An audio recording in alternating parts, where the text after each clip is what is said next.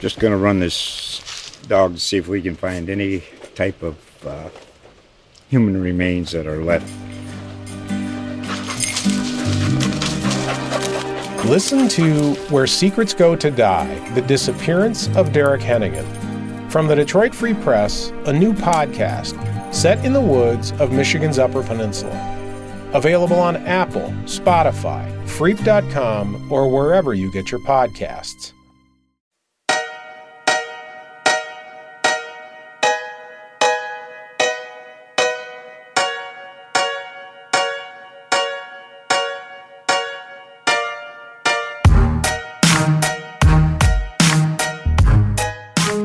What is up, everybody? Welcome to another episode of Chillin' in the State House. I am Andrew Ball, state government reporter for the Topeka Capital Journal, and we are here with your weekly Kansas government, politics, policy, whatever we're feeling like. That's the podcast we do where we break it all down for you, keeping it simple, easy to understand, with a little bit of fun, a little bit of laughter mixed in. And this podcast this week is a week of firsts. It's the first podcast we've ever done when the Kansas legislature is not actually in session. And sadly, it is the first podcast in a post-Titus world. You all probably, if you're a regular listener, know. I have my buddy, my good friend, Titus Wu, our other state government reporter. But he has left. He's going to Ohio, and he has left me all alone. So we have to get creative this week, folks. And we have a real interesting episode coming for you. I sat down, or the telephonic equivalent of sat down, with Senate President Ty Masterson. We've talked about him on air a lot, so we thought it was fitting that hear a bit from the Senate President about how he felt the session went. Now, Senator Masterson, one of the most powerful people in this building, but it was also his first session in this leadership role, and he replaced the retiring Senator Susan Wagle as kind of the leader of the Senate Republican caucus and the chair of the Kansas Senate. So, interesting first session for him. We walked through policy, what they all accomplished. He talked a lot about tax reform, which we've discussed on air, that the Senate and the House both were able to override the governor's veto on. We talked about a proposal to ban transgender athletes in girls and women's sports, which got a lot of attention both in Kansas and nationally. We take a look ahead to next session with the potential for medical marijuana on the table in the Senate, and also the always spicy redistricting process. And then we had to ask, it was a turbulent session in the Senate, if only because of the turmoil surrounding former Senate Majority Leader Gene Suellentrop, who was arrested for driving under the influence, driving the wrong way on Interstate 70, and was charged with felony eluding law enforcement, misdemeanor DUI, and the legal proceedings are currently ongoing, but we pushed the Senate President kind of to reflect on that and the effects that has had on the caucus and on his relationship with Senator Suellentrop. So, without further ado, why don't you kick back, relax, and enjoy our conversation with Senate President Ty Masterson. For a session. I bet. Well, maybe a good place to start then is, it was your first year in leadership, Senate President. What challenges were there? I know there were many. How do you feel that you handled what was a roller coaster of a session in terms of policy, in terms of the caucus dynamics, in terms of all of that? I'd like to say that I handled it with calmness, trying to have a steady hand on the wheel as we went through it all. It's tough when you're in that position because you've got the largest target on your back inside and outside of the dome. So, balancing the different, opinions and different factions in my own caucus and even across, the aisle was probably, the biggest learning curve was trying to find, the middle ground. like we did that effectively. I thought we had several truly bipartisan victories, particularly early on with like the Truth in Taxation bill, and then again with the tax bill that would reduce standard deduction or raise standard deduction. I felt like we really had some bipartisan wins. Obviously everybody's a backseat driver. I was too when I had different leadership. So, you always would have done something a little different yourself. So, hopefully I met everybody's or exceeded everybody's expectation, hopefully. Well, at the beginning, we might as well get the elephant in the room out of the way. You probably did not foresee the turmoil, shall we say, with Senator Suellentrop. Clearly. Well, were there times when you felt like you got a lot more than you bargained for? Certainly. Just looking at this between the issue with Senator Suellentrop and COVID and all those things, it was way more than I bargained for. But and some of the timing was rough, right? When that instance happened, we were coming to the closing weeks of regular session where tensions are generally high anyway, and then a new layer, kind of an unnecessary layer, got added. Those are.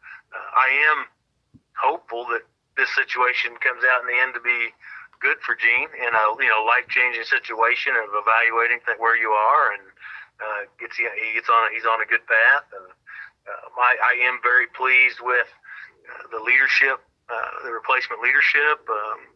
And so I don't feel that in the end, yes, it was rough, lots of emotion, but in the end, I think it all worked out. What were those days and weeks, because it did drag out into weeks, like after the incident, the kind of reverberations that continued after? I imagine there were a lot of difficult conversations with staff, with Sure, I think members. They were, unfortunately, unnecessarily tense, right? Everybody had a different opinion, one about what happened or what didn't happen. In those situations, lots of rumor mill, and nobody knew for sure, but everybody responds in different ways to what they think they know. And it was kind of managing through some of that just created a lot of unnecessary tension. Clearly you worked closely with Senator Suellentrop, for the first, in the past, and particularly in the first part of session. Can you speak a bit? How is that relationship now? It's fine. In the sense that, I still consider the man a friend. He's still, by the way, a very capable and effective, legislator even. It didn't change. He made a bad mistake, but that didn't mean he isn't very knowledgeable in some of the industries he's in and some of the life experiences he's had. And so, I have that same relationship with Vic Miller, for instance, right? He went through something similar, and he's still an effective person. And we need to I do not believe in the cancel culture. That I think redemption is necessary and even wise. And I would like others, to forgive and restore with me anytime I make a mistake. And I feel like that's what I try to accomplish with other members of the body. And so I certainly hold that to be true with my relationship with Gene. There's been a lot of speculation. I know in the past you've obviously said you think the matter of whether he should resign is for him, for voters in his district. But is that something you expect Correct. to have to deal with this summer and fall? That issue of resignation. That's really beyond me. I really don't know. I think some of that could be determined on where things go from here, but that's really up to Gene and his voters. And I really I hate to even make comment or give you an expectation, because I don't really have an expectation. And what I would expect is to work with Gene if he decides to remain and stay there, and expect to work with whoever replaces him if he chooses not to. Getting to the policy end, which lots to talk about there as well. There was obviously a shift to the right within the caucus. Do you think that this session was the first time in a while in which you really can say with a straight face you pursued and accomplished true conservative policies, a truly conservative agenda, just because, the bulk of the caucus really seems like they have moved there, if that makes sense? Yeah, no, it does make sense. And I mean, from my perspective, having traveled around, I think the caucus, for one of the first times, accurately reflects the broader population of Kansas. So I was pleased to see that. So, I mean, to follow along with that, I think, yes, we were able to accomplish a lot from a conservative agenda standpoint, and that's with, a Democrat governor. And there were some things she even signed. So, between, the tax pieces, opening up, the KEMA and opening up Kansas, and, some of our liberty pieces with vaccine passports and Second Amendment, and, you name it, elections, education, economics, we ran the gamut. We accomplished a whole lot more than I ever even anticipated on day one, and that's with split government. One area that you all put a lot of energy into, which did not get across the finish line, was the transgender athlete component. A lot of people, I think, perhaps not on where you're at politically, but a lot of people, view this as the culture war moment du jour, and that by the time session rolls around next year in 2022, there will be a new thing. I guess I want to start out by asking you to respond to that. I think there may be a new thing because the culture is constantly shifting, but that doesn't change this particular fact. And I think that was a very distorted issue by some just for political purposes. It was actually very simple, should have been non-controversial. And I think, and matter of fact, I think it would have slid through with very little news if there wasn't a veto and attempts to override and all this, because it's the bulk of our population understand that issue, and they understand that what gets conflated in the argument of who's being oppressed and who's the oppressor is upside down in the anti-argument. Well, then more broadly, I'm curious, how do you balance, the social, you guys, you got Value Them Both done this session, balancing the social, sometimes the culture wars, quote unquote, although I kind of hate using that term, with more pocketbook issues. How do you balance that in terms of setting the agenda? Because, as you mentioned, you still do have a range of voices within your caucus, and they got to go run for re-election on something. I think this year was well balanced. I mean, we took on the two big culture issues, right? Value Them Both and the fairness for women and protecting our women. Those were the two big issues, and we took them both on. And that was just a fraction of what we accomplished. We accomplished the pocketbook issues with taxes, right? The standard deduction was raised. We decoupled for itemization. We had the truth in taxation on property tax.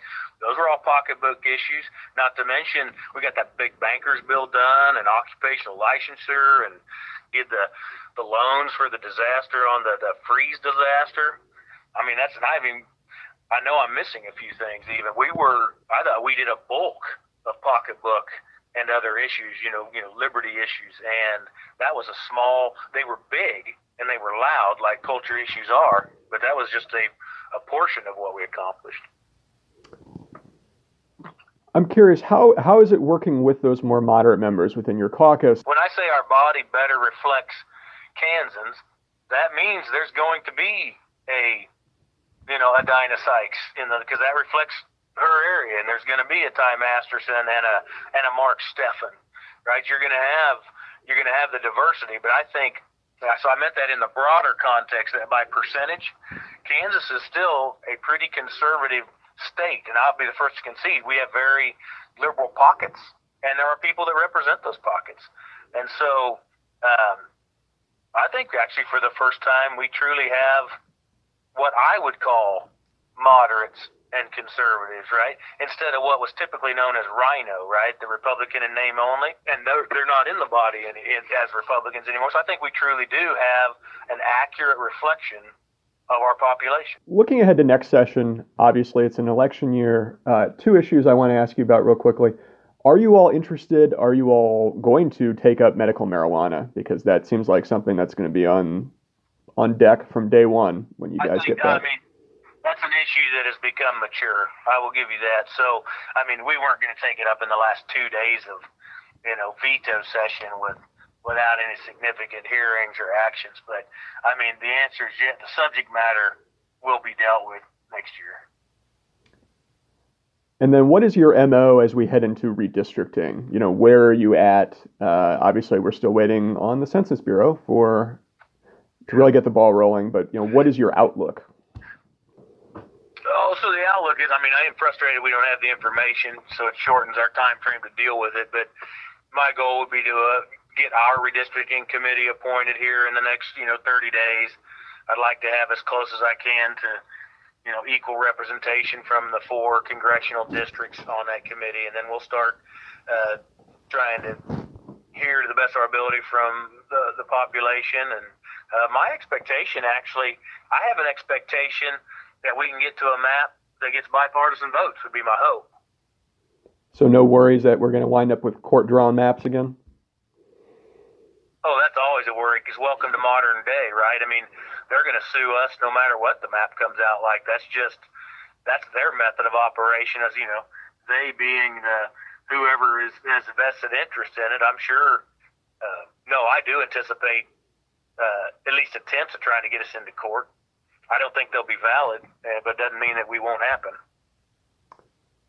Talking with Senator Wilborn, and he's been here a while in one form or another, and he said they thought this was the most collegial session he's ever been a part of. I'm curious how you would peg that. By the way, he himself has been in the past identified as a mod or in the middle, but I would also classify him as mod meaning middle, not mod meaning Rhino, and for him to feel that way in a conservative caucus, I think that's a win for our leadership. He's been a valuable member of our leadership team. So I would agree completely with him that we had very few votes with major splits in our party. Lightning got in the policy weeds at times, but for the most part, I think that was an interesting discussion of where we have been and where we're headed in the state legislature. So if you want a fuller recap of kind of some of the themes that I touched on in my interview with Senator Masterson, we have a longer story up at cjonline.com, and that's where, of course, you can find all of our written work. Not just myself, but covering everything you could want in Topeka: local government, business, education, what to do and go have fun.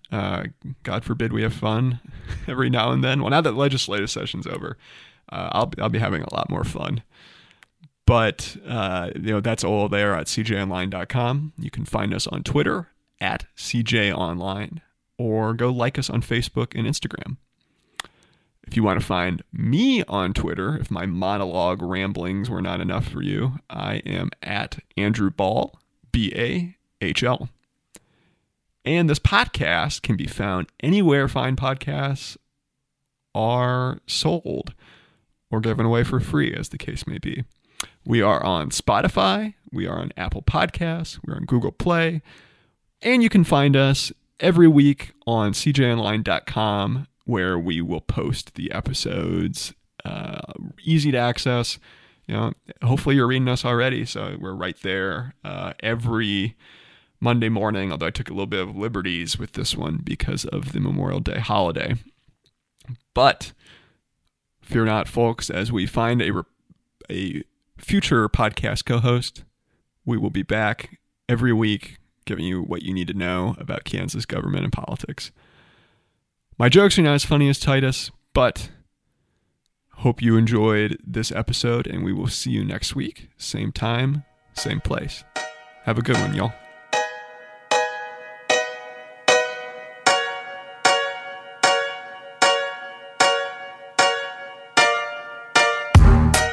Bye.